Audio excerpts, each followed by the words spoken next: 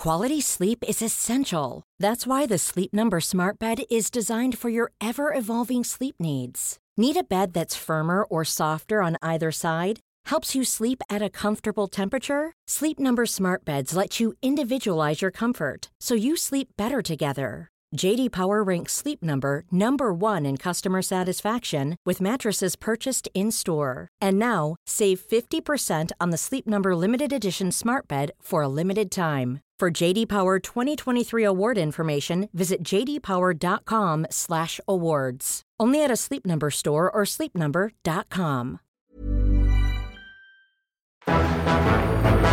It's July 18th, 1992, and another remarkable event is about to be uncovered by Ariel, Rebecca, and Ali, the Retrospectors.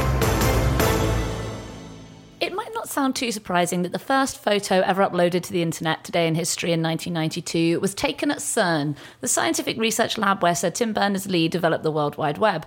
However, what is more surprising is that it was not a photo of scientists or of computers, but the lab's in-house doo-wop parody girl group, Les Horribles Cernettes. When people say this was the first ever image uploaded to the internet, kind of in common parlance, that's true. But just so that we can do the caveat, this was probably the first image of a band uploaded to the World Wide Web. It's what this actually was.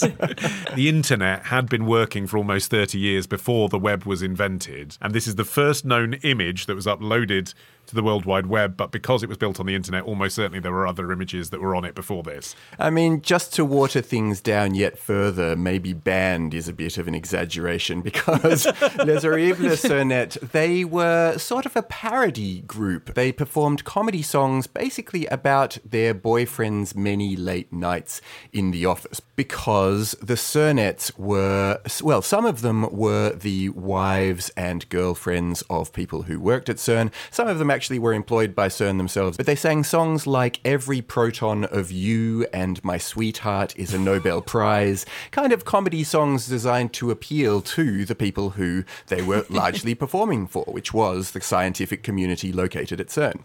Yeah, I mean, this seems initially like a story about the early days of the web, but honestly, it's really more a story about the culture at CERN. Yes, yeah.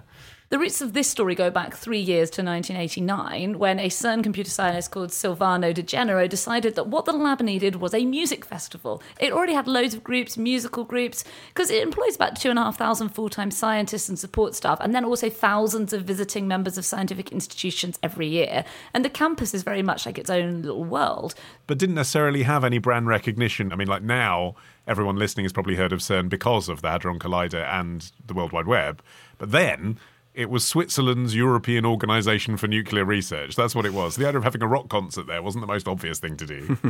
Yeah, but I mean, that was before they introduced the CERN Hardronic Festival. You can see how the puns are playing a really big part in this. You combine kind of like hard rock, hadron. Anyway, it's a bit of a tenuous link, but it's still an annual event to this day. Although it feels like in practice, I mean, I looked at the website and now you get a lot of real bands playing, but the first ones were more like a talent show with employees of CERN encouraged to share their musical styling. Yeah, CERN's Got Talent. And, you know, he ended up writing a lot of the songs. You know, this was a real great opportunity for Silvano as well. So the weird thing is, not only does CERN have its own musical culture, but even this specific story about Les Horribles Cernettes has its own mythology around it, and the story has been retold in different ways. But what seems to be the way that it started was that founding member Michelle Muller, who would later go on to become Mrs. Silvano De Genero, was working as a bilingual secretary at the organisation when a colleague asked if she would sing with her at the show a song that Silvano had written for her himself to attract the attention of a physicist that she was dating. The song was called Collider. It was a doo-wop pastiche about a lonely young woman whose boyfriend prefers smashing particles to spending time with her. It's a cracker, by the way. It is, it's good. The lyrics don't sound great on paper. You know, Silvano wasn't writing in his native tongue, but I watched a music video version from the year 2000, and honestly, it sounds good, and they are good singers. Sample lyric from Collider: I fill your mail file with lovely phrases. They all come back invalid user. You never let me into your computer. I liked a bit from My Sweetheart's a Nobel Prize, which was, I don't understand the funny signs on his blackboard, but when he holds my hand, he takes me to the stars. Actually, it doesn't scan very well now that I'm looking at it, but there you go. Well, I mean, while we're doing favourite lyrics, I'll just chuck mine in. This is from Liquid Nitrogen. You said I'd be yours 30,240,000 seconds a year, including leap years, which means 86,400 extra every 4. Okay, I think we get the gist. Yeah. Nerd rock. Okay. So the photo itself was taken by Genero, and it was backstage at this Hardronic music festival that he had come up with. And basically, he had the idea that he wanted a picture for the next CD cover.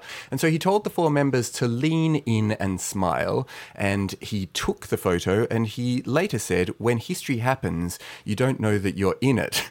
Look, it's sort of slightly clutching at straws, given that this isn't exactly like, the fall of the Berlin Wall or anything. But at the same time, it is a significant moment when it goes through its next couple of stages. I was going to say, because the taking of the photo is not the significant bit. No. The significant bit is what happened when it got uploaded. Exactly. Which, of course, isn't something you could do like you can now from the same device, right? So actually, in a way, it only became significant once he'd turned it into a GIF and was playing around with it on his Apple computer. Yes, exactly, because he took this photo away, did a primitive version of photoshopping on it, where he put the women against this baby blue background with a pink logo. So when Berners-Lee and his team cooked up this new edition of what was the still primitive World Wide Web system, and this new version could support photo files, it was then that he was looking around for an image to put on it, just to sort of test it out. And that's when he and Gennaro came together. Yeah, Gennaro was a computer scientist, but he wasn't working on the World Wide Web project, and he didn't really understand entirely what it was. At the time, he actually knew Berners-Lee because they were both involved in CERN's Dramatic Society. I don't know how any scientific research got done during this time at all. So the process of putting this thing online was that the file was handed to Jean-Francois Groff, who was a programmer on the web project, and he uploaded it. I'm imagining this cut to like an Ocean's 11 style montage. His process that presumably took 2 weeks to took a floppy disk. Yeah. Enhance. So he then took this thing and did put it on the web, but what he said about it was that partly he was doing this because, and I quote, sex sells. He said, it's media. You put a pretty girl in the media, people will notice the media, and whatever is around the pretty girl, sure. So he was kind of saying, look, I put this on the CERN website because until then they were really trying to promote the project as the most serious possible version of itself because they were trying to continue to get funding to pursue it. Yeah, an academic resource for academics to talk to other academics. Exactly, but then there was this sense that it was more than that, and to demonstrate what it could be, as well as being this academic resource, they came up with this idea that you had to show off the other ways that you could use it, and one was by having fun with it. Yeah, because sex sells, but sex sells what? What Tim Berners-Lee was trying to do at this point was convince management at CERN to allow him to connect the World Wide Web to the internet, and not to just their own proprietary network. So it's a weird way of demonstrating it in a way, because it is actually very much a sort of like the modern equivalent would be a Facebook group, wouldn't it? This is like what's going on in your local village. But at the same time, it's the kind of content where you could say, look at how this could be used for other communities, not just here. Yeah, I mean, it's eerie in a way, isn't it? Because when you look at the photo, it's these 4 young women all made up because they're about to go on stage, but it's the forerunner of every going out Facebook photo or Instagram story. And it's right there at the very origin of the web. And it's a bit behind the scenes, for fans of the Sonettes. And it also has, I mean, you don't want to sort of overanalyze such a silly photo, but it is extraordinarily a photo of women looking glamorous that's being distributed without their consent, effectively. Yes. I mean, that is the web's first picture, because as far as they were concerned, this photo would never leave CERN. This was for an internal network for CERN employees and residents. And also, the women who were in the photo kind of ended up in it by chance as well. Like so many of the musical greats, Les Horribles Sonettes had frequent lineup changes as people came and left the organisation. The current lineup at the time was Michelle Muller, Angela Higney and Colette Marks Nielsen. They were all British. And Lynn Veronneau from Canada. But Les Horribles Sonettes carried on performing right up till 2012 with the, very different lineup. So those 4 women being in it and being, again, right at the beginning of the World Wide Web, that was completely by chance as well. I mean, it's the thing they always say about doo-wop songs about high-energy physics never dates.